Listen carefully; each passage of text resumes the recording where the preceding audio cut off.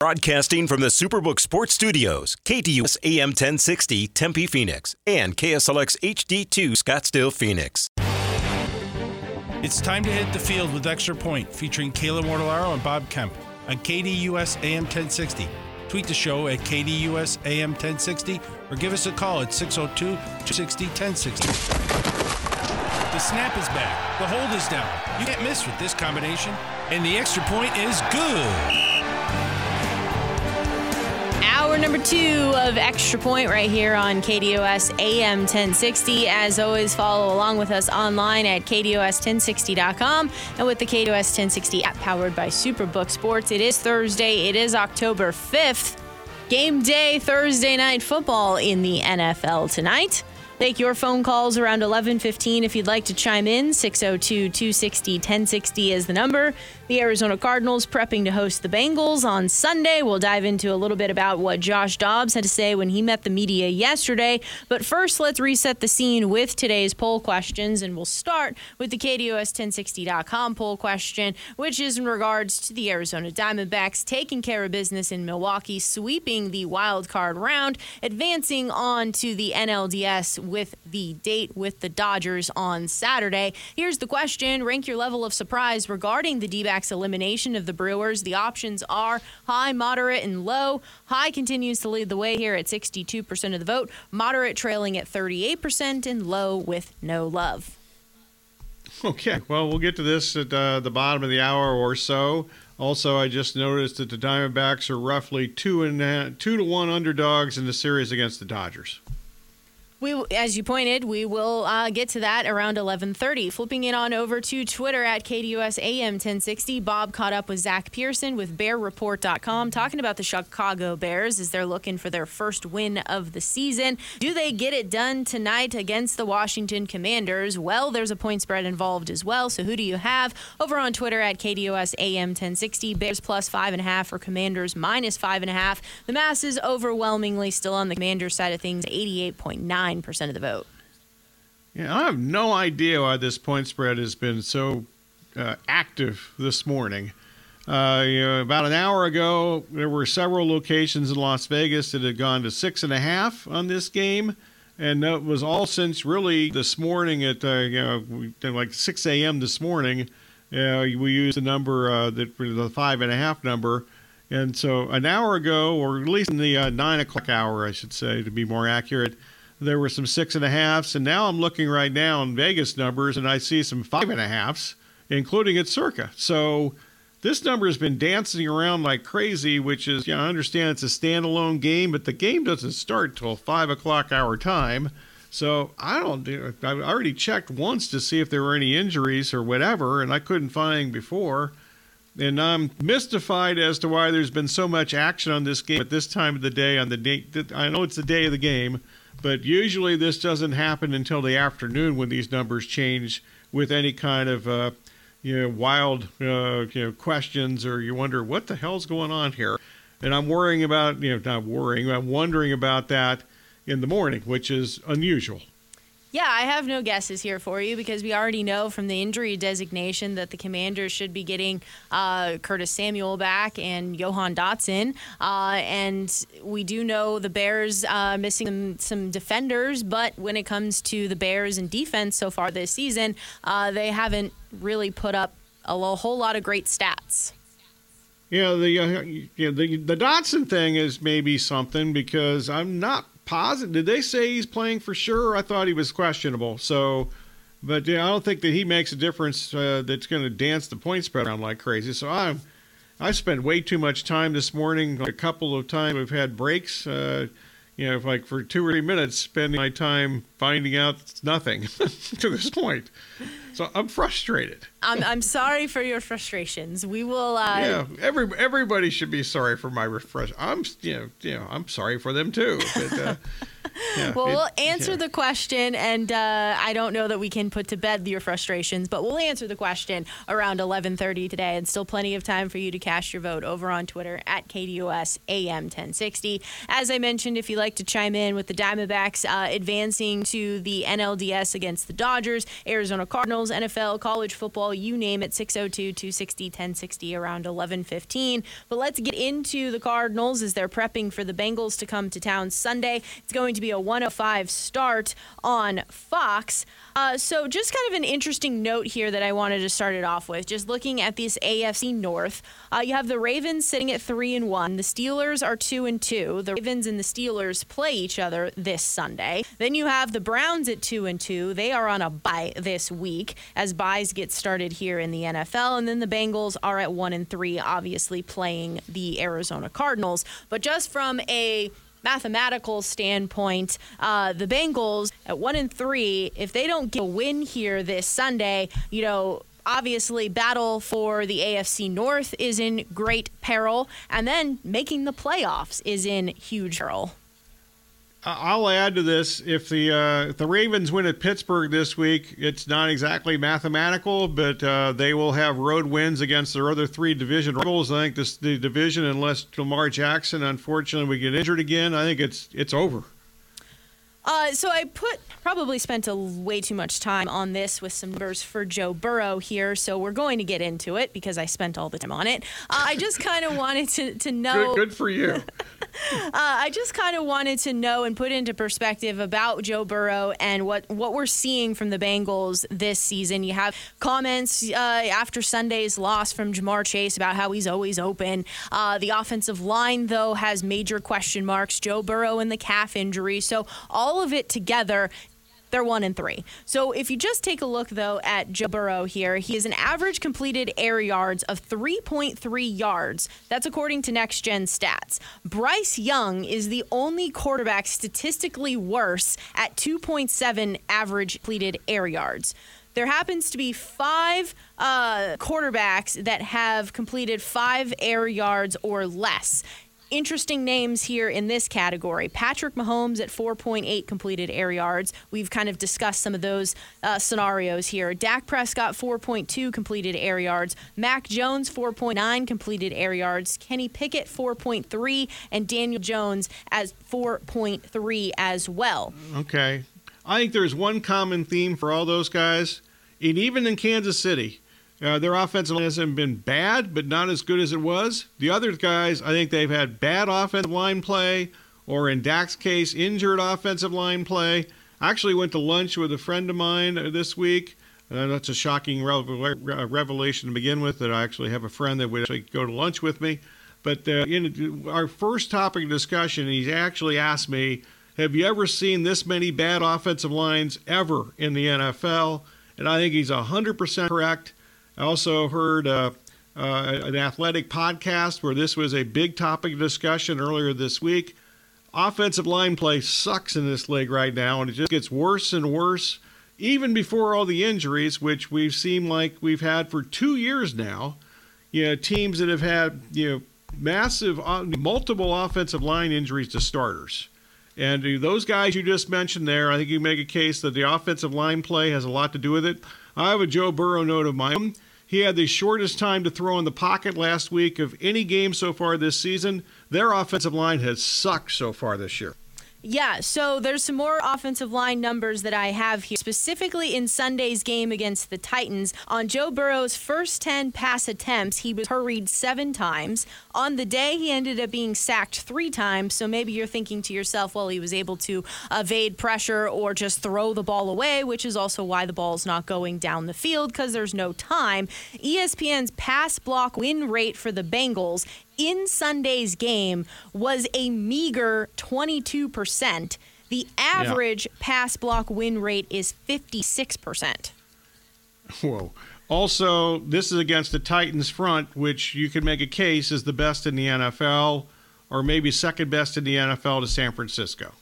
Pro Football Focus says that Joe Burrow's passes have been downfield 20 or more yards just 6.6% of the time so far this season. In his previous 2 seasons, it was 10.5% for Burrow. So obviously that, I think they're also kind of a bit of a team that their pass opens up the run.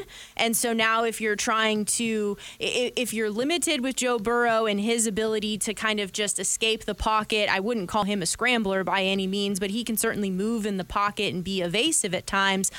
With all of that limited with the calf injury, the offensive line play not even giving him a chance, I think you're seeing that recipe for this offense just really stalling out. Well, yeah, and the fact that the blitz factor did not play a role last Sunday because the Titans don't have to blitz. But a couple of those first games of the season, they had no concept how to pick up basic blitzes. That first game against the Browns, they had no idea what the hell was going on, not a clue. So I think actually, the Burrow, the calf injury has played a role. But I don't think it matters if you've got Lamar Jackson back there. If this offensive line doesn't get better, it makes no difference whether the quarterback has mobility or not. So I guess the big question here is, have we seen enough from this Cardinals front on the defensive side of the ball to, I guess, model the blueprint of what the Titans did last week? Not close. The Cardinals' the front seven has had massive injuries. They've been moving guys in and out of here off the waiver wire. 2 of their best defensive linemen are out for a long period of time, maybe for the season in one case. So I think that it's completely irrelevant to compare the Cardinals' offensive line or front seven situation to the Titans, who are elite. When it comes to the Cardinals injury report, Keontae Ingram did not practice yesterday, still dealing with that neck injury. Chris Barnes' finger was limited. Dennis Daly, ankle limited, but that's an upgrade from him being activated to start practice. Same too with Garrett Williams with his knee limited in practice, activated to begin practice. The center, Froholt, with a neck was limited, as well as Jonathan Ledbetter with a finger limited. Josh Woods with an ankle limited in practice. I know Wednesday is Wednesday, so we'll find out more in today's practice. Flipping this to the Bengals side of things, Akeem Davis Gauther, knee did not practice. T. Higgins, ribs did not practice. He obviously left that game against the Titans. Cam Taylor-Britt with a concussion did not practice. Orlando Brown, groin limited, and Irv Smith, hamstring limited. Higgins says he's going to play, but we'll see if that happens or not.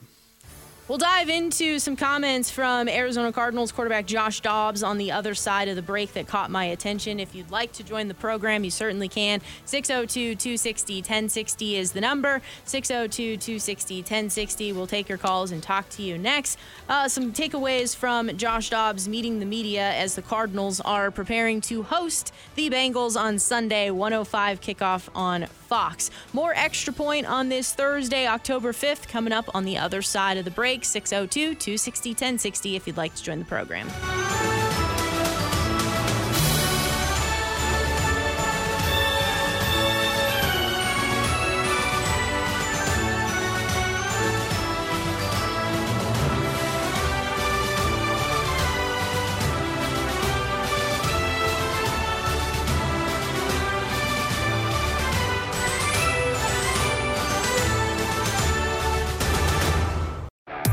'Check out KDUS AM 1060 on 100.7 KSLX HD2.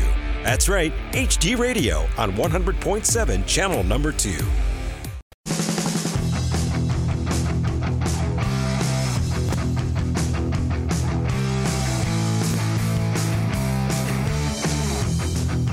.21 right here on KDUS AM 1060. As always, you can follow along with us online at KDUS1060.com and with the KDUS 1060 app powered by Superbook Sports. Phone call time if you'd like it, 602-260-1060. Going back to yesterday with Arizona Cardinals quarterback Josh Dobbs meeting the media and some takeaways from what he said. Dobbs here was asked about the effectiveness of Drew Petzing as offensive coordinator. A long answer here, but he's very thoughtful in his responses. Dobbs here said... Smart guy. Absolutely, yes. I think he was a part of some major rover mission where they just went up to space. So he had a hand in all of that when he was with NASA. So pretty cool stuff there. But he worked for NASA. That's a good start. Yeah. When it comes to, though, Petzing and Dobbs' thoughts on Petzing as offensive coordinator, he says, he's done a great job just being creative, and he does a great job of putting our playmakers in great positions to make plays, and that's all you can ask for as far as a player and as a quarterback from your offensive coordinator. Throw different looks at the defense, make it efficient, make it an easy game, and figure out ways to get the ball in playmakers' hands. So we've done that. We'll continue to do that. Obviously, there are ways that we can improve as players in our execution of the plan, but the plan is giving us an opportunity to go out and compete and win each and every week. I think we have seen that in terms of, usage of Rondell Moore comes to mind, and what we saw a couple of different times straight out of the backfield, different motion type plays. There's been a lot of creativity so far through 4 weeks. I think he's done a tremendous job. They have some weapons, though. We mentioned this, and I think we've learned that even in the preseason, we talked about how, they've got some guys that can make some plays. They got to stay healthy, and that's happened so far. Knock on countertop here, or if I had wood, I'd be knocking on wood, but it's countertop that I'm knocking on. So that's been good. I think that Petzing's done a really good job, as opposed to Rollis, who I don't think has a chance. Because he doesn't have anything close to a full deck to really get a whole lot accomplished, quite frankly, on the defensive side. Yeah, I think that we were excited to see what the Cardinals could do playmakers-wise. And I think for me, too, seeing this whole new group of offensive linemen come together. You just have DJ Humphries on the left side as a holdover from last year. Will Hernandez as well. But for the most part, it's a new group. Right tackle, Paris Johnson, rookie, and just I guess the scheme also helping them succeed. Yeah, I'm not really sure how well the three guys in the middle have played, but Humphries has had some holding penalties, but that's part of the deal, especially if you're a left tackle. I think that if you take a look at the list of the most holding penalties in the league on an annual basis, that left tackle is probably even the good ones. They're the top of the list, if not at the very top of the list of the first few guys. And then Johnson, after not a good first game at all, when he was pretty much a turnstile against Washington, I think has been very good. Didn't have to do much in week 2 because Micah Parsons decided he was just going to try to get sacks and didn't really care if the Cowboys were going to win or not. So they just pretty much didn't even block him half the time because he just ran himself out of plays, and that's why the biggest reason the Cardinals had a ton of yards rushing is because Parsons was too busy trying to have personal accomplishments and not help his team. To your point here, DJ Humphries has been penalized 4 times for 30 yards so far. Juwan Taylor, though, leads the way with 9 times. And then Ikem Ekwonu from Carolina is second with 6 penalties. Well, the Ekwonu thing, that's been it's a disaster. I think everybody is aware of the Kansas City thing because the Chiefs are on every week on national television, right? So we've all seen that. But, it's a big mystery. If we were doing Carolina Talk Radio, that would be number 2 on, what the hell's going on with Bryce Young and, did we think he was this small type of thing. But Ekwonu, left tackle, who showed some promise last year, has been a disaster so far this year. And even going back to Hard Knocks when Carolina and the Jets had that joint practice, they just trashed him in that thing. They didn't personally mention him, but if you're just watching the Hard Knocks, he couldn't block anybody in the joint practice. In fact, neither offensive line could block the other during that Hard Knocks week that they had the joint practices. More takeaways from Arizona Cardinals quarterback Josh Dobbs here. Josh was asked, that he's seen a lot of wide receivers, specifically rookie wide receivers in his career. So why is Michael Wilson having such success so early? His response, he's so locked into the game plan. He executes at a high level, and his effort is tremendous. Being a rookie receiver, right, just to get on the field, sometimes you have to do the dirty work. You got to play Z, where you're a little more involved in the run game and on the front side of the runs, and you you do have to do some of the dirty stuff that some receivers don't like to do when he seems to like to do it. He executes that very well, and then that puts him in position in the pass game to be a viable target. He's done a great job winning his one-on-ones when he's had them, and done a great job in zone coverage, understanding what looks the defense is throwing at him and getting to the right areas and find different holes in coverages. He's becoming a really good target week in and week out. Not surprised that he really understands coverages. There's not too many idiots that get into Stanford. So he obviously went there. I still claim I'm the only person in Maricopa County outside the Cardinals building who knew who he was, because he played so little in college. And you got to be a hardcore college fan the last couple of years to watch Stanford games because they were terrible, and that he wasn't playing very often. But he made so many spectacular plays that I remembered him when the Cardinals drafted him. Then the question here turned to Josh Dobbs and his accuracy in the red zone. He says here, we put a lot of focus on that. Games in the NFL come down to touchdowns in the red zone. You look at the 3-point games, at some point someone kicked a field goal and the other team scored a touchdown. I take pride in it. As an offense, we take pride in it. When we get down there wanting to score, one, protecting the football, but also the window is a little smaller. Everything happens a little faster. So just understanding the defenses and anticipating where the guys are going to be, the wide receivers have done a great job of being where they are supposed to be and on time. For some numbers of comparison of how the red zone has improved, against the Commanders, they were 0-2. The Giants, they were 2 for 3 in the red zone. Cowboys, 2 for 2. And the 49ers, 2 for 3 in the red zone. Yeah, unfortunately for bettors, it wasn't 3 for 3 because the last 2 passes were dropped. Yep. So that would have been people that had the Cardinals last week would have covered if they caught either one of those 2 passes, but they did not. They were just flat drops. But I think the signature play in the red zone so far, for Dobbs is the touchdown pass that threw to Hollywood Brown when Gilmore was covering him here against the Cowboys. That was the only place that ball could go. Dobbs wasn't exactly. I'm sure that quarterback coaches would say you need to have better mechanics because he kind of threw that off balance and not exactly leaning into the throw. But that was a perfect throw. The only place he could go for that ball to be caught.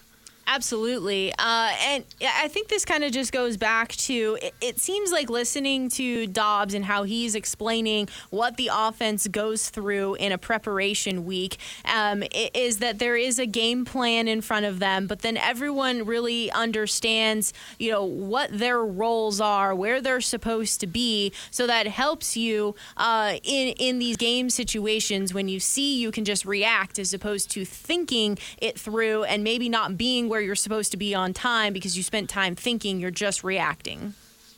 Agreed. Also, I think it's really helped the offensive game plan, whether it's here or anywhere. They've been in every game for the most part. I know they were behind early in that game last week against San Francisco, but they didn't really get out. I don't think they deviated too much from what their original plan was. When they cut the score, the lead to 1 score. Even though, quite frankly, I think a lot of that had to do with the Niners took their gas off the pedal there a little bit, and then when the Niners needed to reestablish the game, they just kind of went out and did that immediately. But the fact that the Cardinals haven't, I don't want to. I would say it'd be interesting to see what happens when they chase points and they have to come from behind the whole game. That's probably going to get ugly no matter what. But they have not been in that position from start to finish in any game so far this year. True. Being able to stay on schedule helps anything you're trying to do. Exactly. And it doesn't matter. Better said by you than me. Thank you. I wish I would. I needed to use that phrase when I was talking. Sorry. Yeah, and it doesn't really matter who the team is when you are chasing points and you're forced into being absolutely one-dimensional. Things can get very hairy quickly. But the other thing that has impressed me, too, about Dobbs, just his time here, obviously catching on to everything, the chemistry that he has built over time with the receivers, the running backs, the tight ends. I guess I didn't realize that he had that ability to scramble and then at times get those extra yards. You know, what comes to mind is that fourth down run against San Francisco, also his run in the end zone there against the Cowboys. So a couple of different times where he just was committed to pulling it down and running and seeing that element of his game. Yeah, that's actually the one thing I did know, but I guess because I watched him in college. And partly because Tennessee didn't exactly have the greatest offensive line play those days. Their offensive line the last couple of years at the University of Tennessee has gotten much better. But when he was there, he was running for his life a significant part of the time, so he had to run. When it comes to one final takeaway from Josh Dobbs as he met the media yesterday, he was asked about the Bengals team, and he says, I've been in the AFC North for a while. I'm obviously not on the field when Joe Burrow is on the field. You're obviously aware of what the other offense and the firepower they have and that they've shown over the last several years, but we got to do our job, and we're going against their defense, which is a strong, stout group that can be aggressive, try to get you behind the sticks, so it comes down to execution. Yeah, makes sense. I mean, I'm not sure. I'm not sure what he's supposed to say actually, but it's be complimentary of your opponent is probably a good idea. Don't give him bulletin board material here, but certainly it'll be interesting to see how the defensive front for the Bengals can get after the Cardinals offensive line. They've had some pretty good defensive fronts that they've faced here to get the season started. I think it's also, and I don't know this statistically or not, but watching, and we've seen quite a bit of the Bengals on national television so far too. It seems as if their defensive front has been inconsistent, I think would be an accurate statement. The one game against the Rams where they were terrific, but the Rams lost their left tackle in that game. So I think that played a role. I don't think that I would imagine the Bengals are a little disappointed at the lack of consistency from the offensive line thus far. And I'm the guy that sat here and bragged about DJ Reader all of last season. Yeah, he's played, but I haven't even noticed him in a couple of these games. Well, you had every reason to brag on DJ Reader. He had a great year last year. Yeah, it seems like better last year than this year. Maybe I'm talking out of turn there because I haven't watched every snap of every Bengals game. But even if you watched a few snaps from Bengals games last year, you knew who he was. Absolutely. Once again, the Cardinals host the Bengals Sunday, 1:05 p.m. on Fox. We turn our attention to the poll questions, KDUS1060.com, in regards to the Arizona Diamondbacks sweeping the Brewers. Also, there's a Thursday night football contest between the Bears and the Commanders. What happens ATS? We'll see if we can help Bob solve his problem and figure out why there was so much movement. I don't think we're going to find that out until maybe ever, but probably not till inactive list, maybe. That's a very good point. So we will dive into those questions on the other side of the break. So still time for you to cast your vote, a few seconds or so for that. KDUS1060.com and on Twitter at KDUSAM1060. We dive into it next. It is the Extra Point.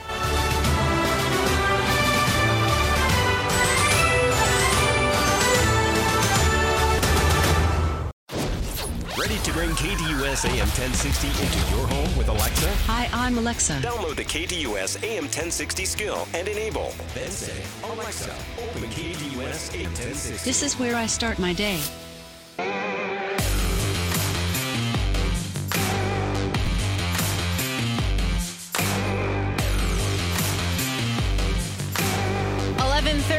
Right here on KDUS AM 1060. It is Thursday. It is October 5th. Bob Kemp, Kayla Mortellaro with you up until noon today, as we typically do. Mondays, Wednesdays, Thursdays, and Fridays.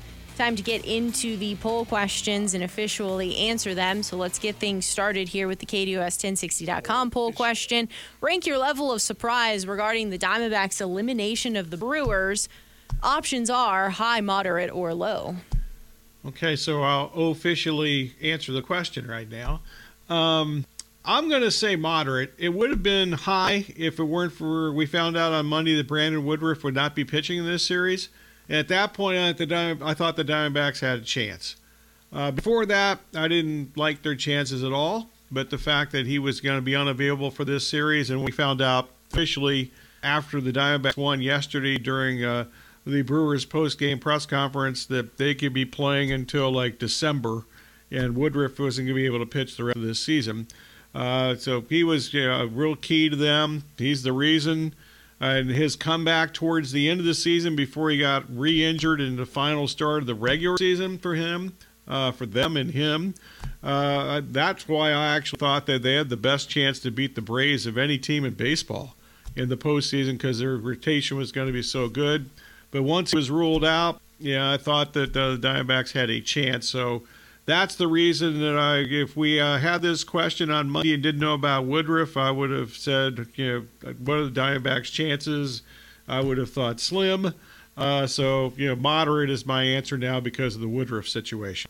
I'm also with you on moderate here. I think that the way that they won was also surprising. Being behind in both of those games, Game 1 and Game 2, able to rally back to get the victory here. Also, factoring in that Game 1, because of how everything unfolded, you didn't get Zach Gallen in Game 1. You had Brandon Pfaadt in Game 1. Then you were able to go to Gallen for Game 2. Also, the long ball was working for them.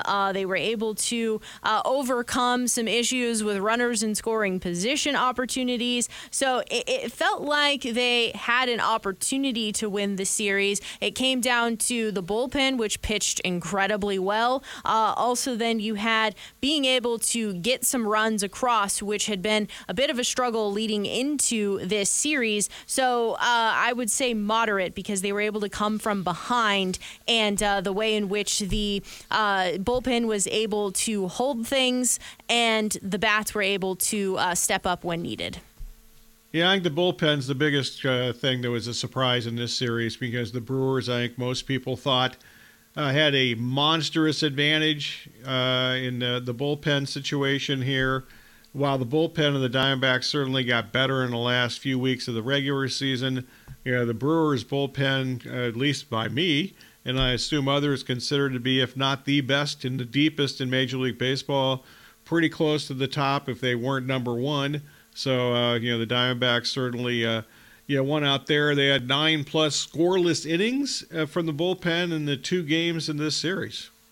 Yeah, which I think is incredibly impressive here. So, there's some great things there for the Diamondbacks in this wild card sweep of the Brewers, with the masses, though, on the high side of things at 61% of the vote, moderate trailing at 39%, and low at 0% of the vote. KDUS1060.com.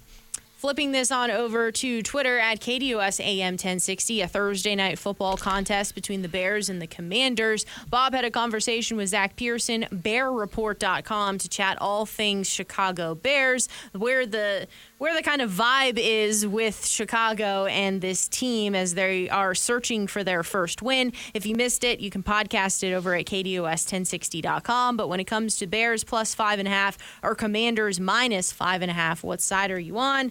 I start this off by saying, yikes. Do we have to do anything in this particular contest? I don't have to. Okay.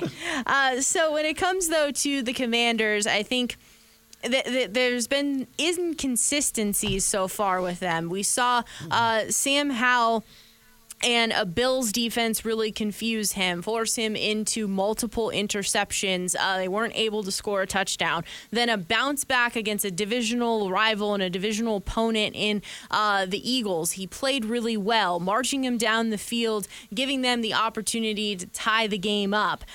You could then have the conversation that they should have went for 2. But anyway, had the opportunity there to play really... That'd be a brief conversation between the two of us, because what the hell are you doing? Riverboat Ron left the riverboat at home.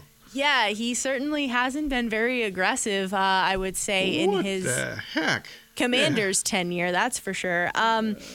So I think that you saw maybe some growth there with Sam Howell in those 2 weeks and the differences in the bouncing back. When it comes then to the Bears, I don't think that they have the defensive capability to put any kind of pressure on Sam Howell like some of these other teams like the Bills were able to do. So I think that you just overall have more talent there on the offensive side of the ball. Playmaker-wise, you could talk about the offensive line. And then when it comes to the Bears, where are they at desperation-wise to get a win? It is a short week. Typically, short weeks, road teams, that's not in your favor. So I would say Commanders -5.5 since you're making me answer the question. Okay, I'm going to make myself answer the question. I'm on your side, too. I'm actually hoping for this because in my 2-quarterback fantasy league, I'm pretty much down to Sam Howell and Jimmy Garoppolo I had to pick up as an extra quarterback. And if anybody's listened to this show for like 5 minutes over the last 5 years, he's like my least favorite quarterback in the world. But this is a deep quarterback league and a whole bunch of guys, and there were only like 5 people available for me to pick. So anyway, but I need a big night for Sam Howell tonight. So go Sam. Unfortunately, he's been kind of on the every other week thing so far. It reminds me of Brett Saberhagen back in the every other year thing when he was winning Cy Young awards. And the next year he was terrible, or not good at least.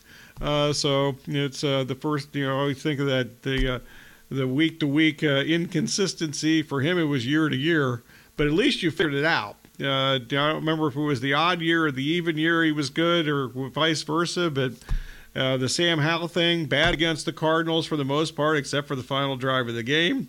I forgot who they played the second week of the season, but he was really good. Broncos. Then bad against well, that shouldn't even count, right? It's the Broncos.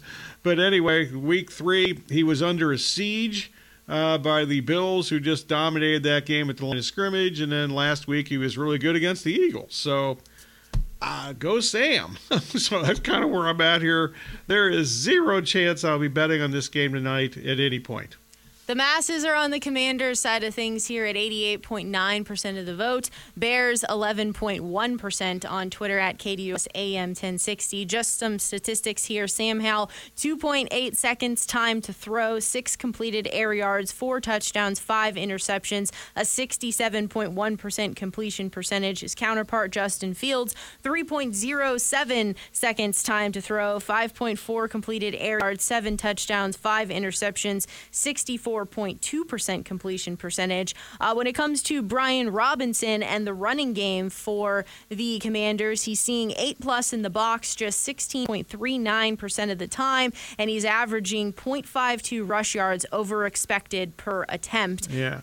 He's also on the every other week thing, so maybe it's just the offense in general. I don't know what's going on there. So it's been a little weird. One other quick thing about Fields, he had 4 of those touchdown passes last week against the Broncos. Absolutely. Brian Robinson's over-under rushing yards for the game, 64.5, and the Bears defense gives up 115 yards per game on the ground. Interestingly for the Bears here, so you have whatever's going on with Chase Claypool. He's not with the team. Then you have Eddie Jackson, defensive back. He is going to be out. For the Commanders, Curtis Samuel, Johan Dotson, back and ready to suit it up. Yeah, even though did they have Dotson probable? I thought I heard this morning he's questionable. So, that's one of the reasons I went researching away and I couldn't find much other than he's questionable. Interesting, because the official injury report has him as unspecified, so possibly something has changed. I thought unspecified meant that you're good. Either it's questionable, out, or unspecified. I think unspecified would have been Tuesday. Maybe you got, they usually don't do anything until they had to do something officially yesterday, and I thought it was listed as questionable. I guess we will find out here shortly as the game does get underway, 5:15 p.m. on Amazon Prime. Did I do the masses already? I think I did. Yeah. The masses were overwhelmingly on the Commander side of things at 88.9% of the vote, if I didn't already do them. I was too busy trying to think of my next witty comment. I apologize. We wrap up this Thursday edition of Extra Point on the other side of the break. It is Bob Kemp, Kayla Mortellaro with you. One more segment to go right here on KDUS AM 1060.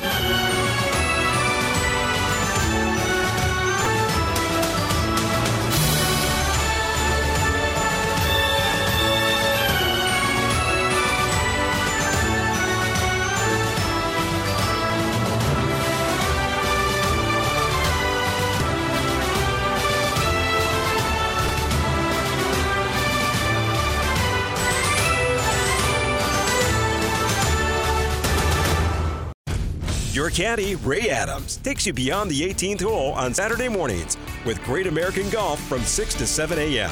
on KDUS AM 1060.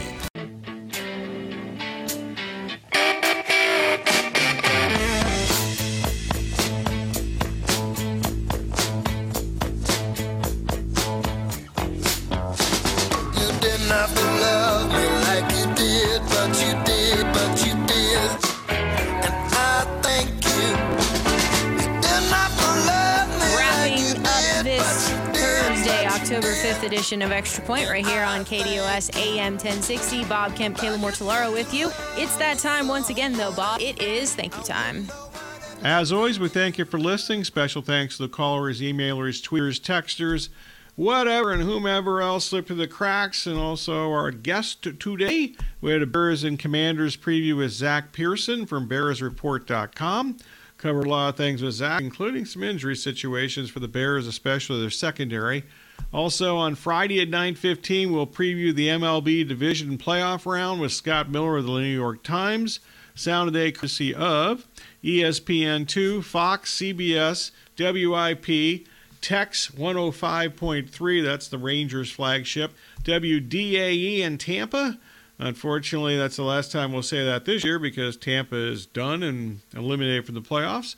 And SN 590, that's the Jays flagship station in Canada, and they're done too. Special thanks, as always, to Kayla, Corey, and Aaron. And Kayla's going to tell us what's coming up next. That's right. Up next from noon to 1 o'clock, it is Sports Map Radio Network, followed by the Doug Gottlieb Show from 1 to 3, the Rich Eisen Show from 3 to 5, and the Sports Zoo with Dave Rooster Bierstein from 5 to 6. A couple of things have caught my attention here across the NFL. For the second straight day, Lions wide receiver Amon-Ra St. Brown has not practiced due to his abdomen injury, so that is something to monitor for the Lions. They are hosting the Panthers, however. You got Jamison Williams back. Yeah. Maybe he can go deep. They actually, with Amon-Ra St. Brown, they still need a deep threat, and I don't know if Williams is really going to be able to provide that, but that's what he did at Alabama in his brief time at Ohio State when they had so many receivers that he was like the fifth receiver at Ohio State before he transferred to Alabama.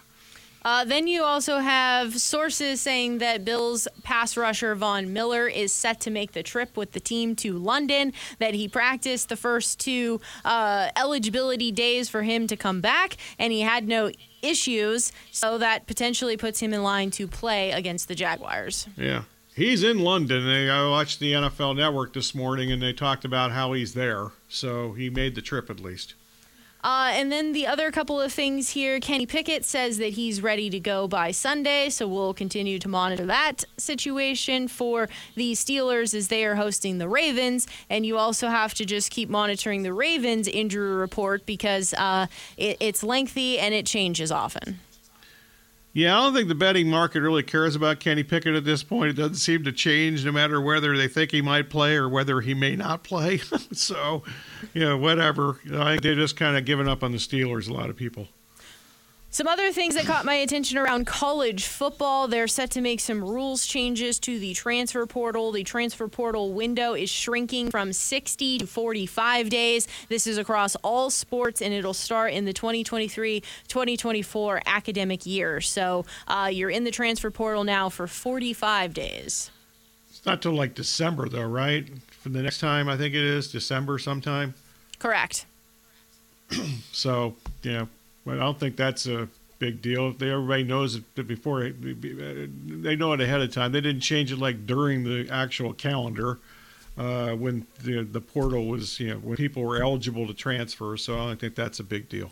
And then they're also going to be looking at updating the gambling policies that they're set to bring in 2 other committees to look at these guidelines here. And this is for athletes caught gambling on games that are not involving their own teams. Under consideration, it would be first offense, eliminate penalties resulting in student athletes being withheld from competition, regardless of dollar amount, and require education on sports wagering. The second offense potentially involve withholding penalties depending on dollar amount. And third offense could be a loss of 1 full year of eligibility. That's a waste of money as far as the NCAA is concerned. If athletes don't want to pay attention to the rules, they're not going to pay attention to the rules no matter what you do. They should be spending their money on other things.